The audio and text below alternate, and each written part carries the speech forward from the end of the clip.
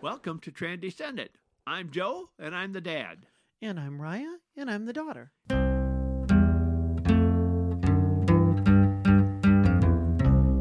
Okay, we are on the second half of part two, which is a little bit. It was a two-parter, but we decided to stretch this out because there is a lot to talk about.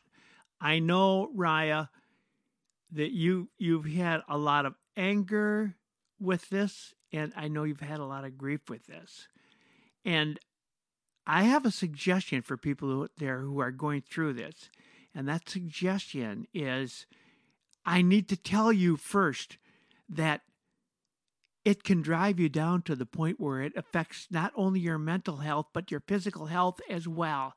And later on in this podcast, we're going to tell you about a trick that we learned to keep you from losing everything, to keep you from really being down forever. There is a trick we can do. It's called the lockout, and it's coming up. But first, Rya, tell us about your anger. I experienced a lot of anger. Stage 2, I experienced a lot of anger after everything fell apart. Before that, I didn't experience too much anger because I thought, well, there's got to be another solution. There's got to be another way if I can just find it. And I think once I transitioned and moved out of the house, and it was really real, I went through all of these, and I even still do sometimes. But that's where I really started to experience anger because I thought, this is not fair. Why did I have to lose everything? Why did I have to lose my family and my marriage? Why did I have to lose my ministry? Why did I have to lose my calling and my destiny? Why did I have to give up everything that I had looked forward to, everything that I had thought about, everything that I had dreamed? Why did I lose all of this because of something that I can't make go away inside of me? It's not fair. And sometimes that would manifest itself in just crying and in a sad depression. And sometimes I would get angry and I would want to push back and I would say how unfair it was. And sometimes I would be yelling at God. Mm-hmm. And I don't think that that is wrong. I think that if you look through in the Bible in the Psalms, you see the psalmist will frequently pray prayers of anger towards God. God, why did you let us down again? Why did you not go Yes. with us? Why are bad things happening? How long, oh Lord, will you forget me? Yes, And that's I right. experienced lots of those times. How long, oh God, will you forget me? Why are you forgetting this? Why are you letting, not just me, why are you letting my ex-wife down? I tried everything that I know. This is not fair to her. This is not fair to me. None of this is fair. I was very angry. So you can understand out there as you're hearing what we're saying, you can understand how difficult this is and how this is something that when you hear what Rya is saying, you can understand who would choose this. Who would choose this? It's not a choice. It's not a choice to say, I want to lose everything. It just what doesn't make any sense. And that helps, I think, if you're on the other side, it helps to understand it's not a choice. It's not a choice. And that is where those of us who are on that side, those of us who are not the coming out, but have a relationship with the coming out person, it's our responsibility to understand and accept it because there's no negotiation. There's no convincing one way or another. There's no arguing back and forth. It'll only drive a bigger wedge. Mm-hmm. Eventually, you get through to that fifth stage, which is acceptance. And just like when we grieve when someone passes away, there's a sense that we grieve when we come out that there was something good that we had looked forward to, that we had hoped for, that's never going to materialize. It will never be there again. And the relationship that I had hoped for, that's done. And it's not going to continue on. And The way that I had viewed my calling will never be how it is again. That's Mm-hmm. done. And the way that our family was will never be how it is again.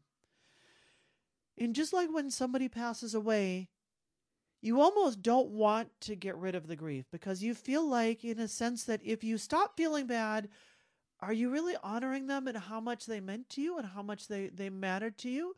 But eventually you get to the place where you realize there's nothing that I can do about it. And feeling bad about it is not making things any better. You get to the place of acceptance. It's never it's never a place of excitement about what happened. It's never a place where you're embracing it, but you accept it. There's nothing I can do that will change this, and this is how it is now. And I'm grateful for the time that I had with that person. Or in my situation, I'm grateful for the time that I did get to have a healthy marriage and I did get to live with my kids. That is a time in my life that many people do not get to experience. Mm-hmm. And I got to experience that, and I'm grateful for it. And I wish that I could have had more, but that time is done and we're where we're at, and I accept that, and I'm grateful for what I had. Just like we wish that we could have more time with the people who pass away. Mm-hmm. We'd like to have more time with them, but you're absolutely right. And you can think back, and sometimes the acceptance stage can take a long, long, long time. And sometimes it just comes in pieces. I'll accept a little bit and maybe a little bit more, but not this part. I haven't been able to accept that part of it. And it can take a long time to get through that, or acceptance can come very quickly. And whether it does or whether it doesn't make it right or wrong. It just makes it the way it is. Grieving is a natural process. It's not something that we can say, oh, well, we shouldn't be grieving. Of course we should. And grieving not only is emotional, it's also physical. And one thing I want to say about that's very important. If you're grieving and you're in that grieving stage, whichever part of that stage you're in, the physical part of it can really do a lot of damage to you. And I did learn one thing when we ran our business. I went through a period that I was almost out of business. It was right down to the end. I had done quite well prior to that, and I had saved up enough money that I could easily say my net worth was pretty close to $3 million. And then I had to take all the money out of my IRA just to keep making payroll and to keep the company going. And then there was all of the things, all of the publications that I thought were worth a lot of money were just going downhill, and suddenly they were worth less and less. And the biggest part of my assets suddenly became worth nothing. And that was a difficult thing for me. And so what did I do? I worried, and I worried. I would come into the office and I would close that door and I would sit in the chair and I would think, what can I do? What can I possibly do? And I sat there and worried until one day I heard a podcast, and this guy talked about one thing he could do to worrying is a natural process, he said, and it's both mental and physical. And you can do this technique, which I'm going to share with you now because I did it and it worked. Set a time aside in your day to worry. It's okay. I'm going to worry from 2 until 4 o'clock. This really sounds stupid, but it actually works. I can tell you. You actually did this. I actually did this, and the way I did it is, if you've ever been on a ship, and I was on a troop ship coming back from Japan with 900 Marines, by the way, and I was on a troop ship coming back, and on a ship there is a thing called the lockout. And if the ship gets hit or the ship is going to sink or is sinking, they close the doors on one end and the other end, and you are locked in this egg. It could be your bunk, it could be where, but it's locked, so it's an air pocket, and you're in there, and you have no idea what's going on the outside. It could be really terrible, or it could be nothing. You could be getting saved. You don't know anything. All you know is you're inside this by yourself, and you're not worried about what's happening. That something is hitting at this or something is hitting that, and in the lockout, you're there, and it's the rest of the world is away. It's gone. And that's how I was able to get through this. I would do a lockout. I would get to a point, well, actually, it happened to be that summer that our entire family was in a musical together. And when I would go to that musical, it was a lockout for me. I would refuse to think about my company. And I would refuse to think about the fact that I'd lost just about everything. And I would refuse to worry about what's going to happen. And are we going to lose an employee, or are we going to be losing another one of our big advertisers? Or what was the situation? I wasn't allowing myself that time. It was lockout. And if you're worrying right now, or if you're angry, or if you're concerned, or you're in the depression stage, try the lockout. It works. And your body needs rest. And when you can't sleep, even your sleeping time isn't restful. You've got to be able to do that. And I can tell you, I can be a testimony. It works.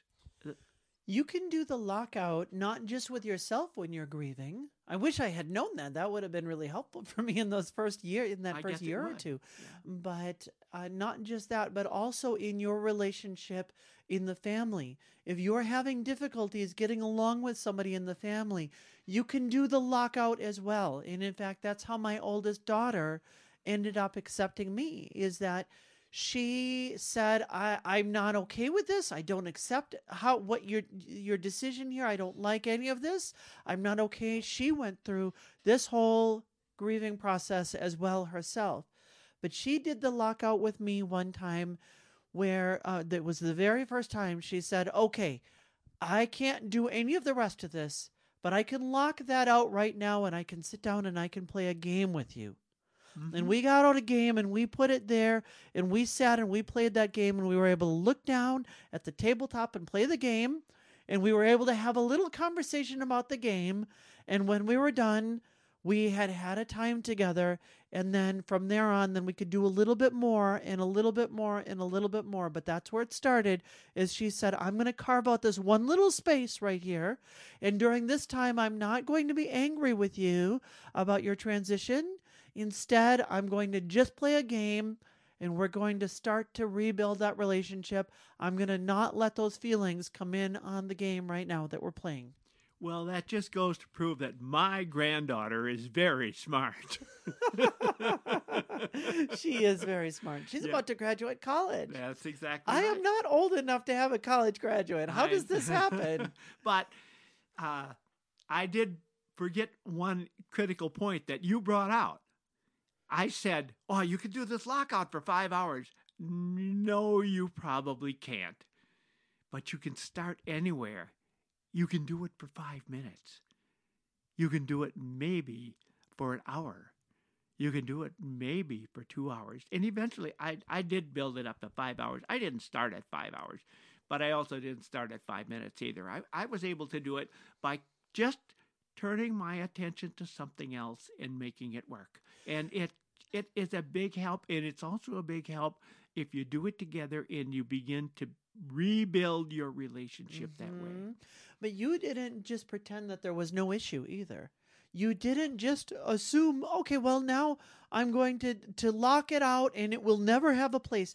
No, you said I'm going to have time. I'm going to carve out time for this.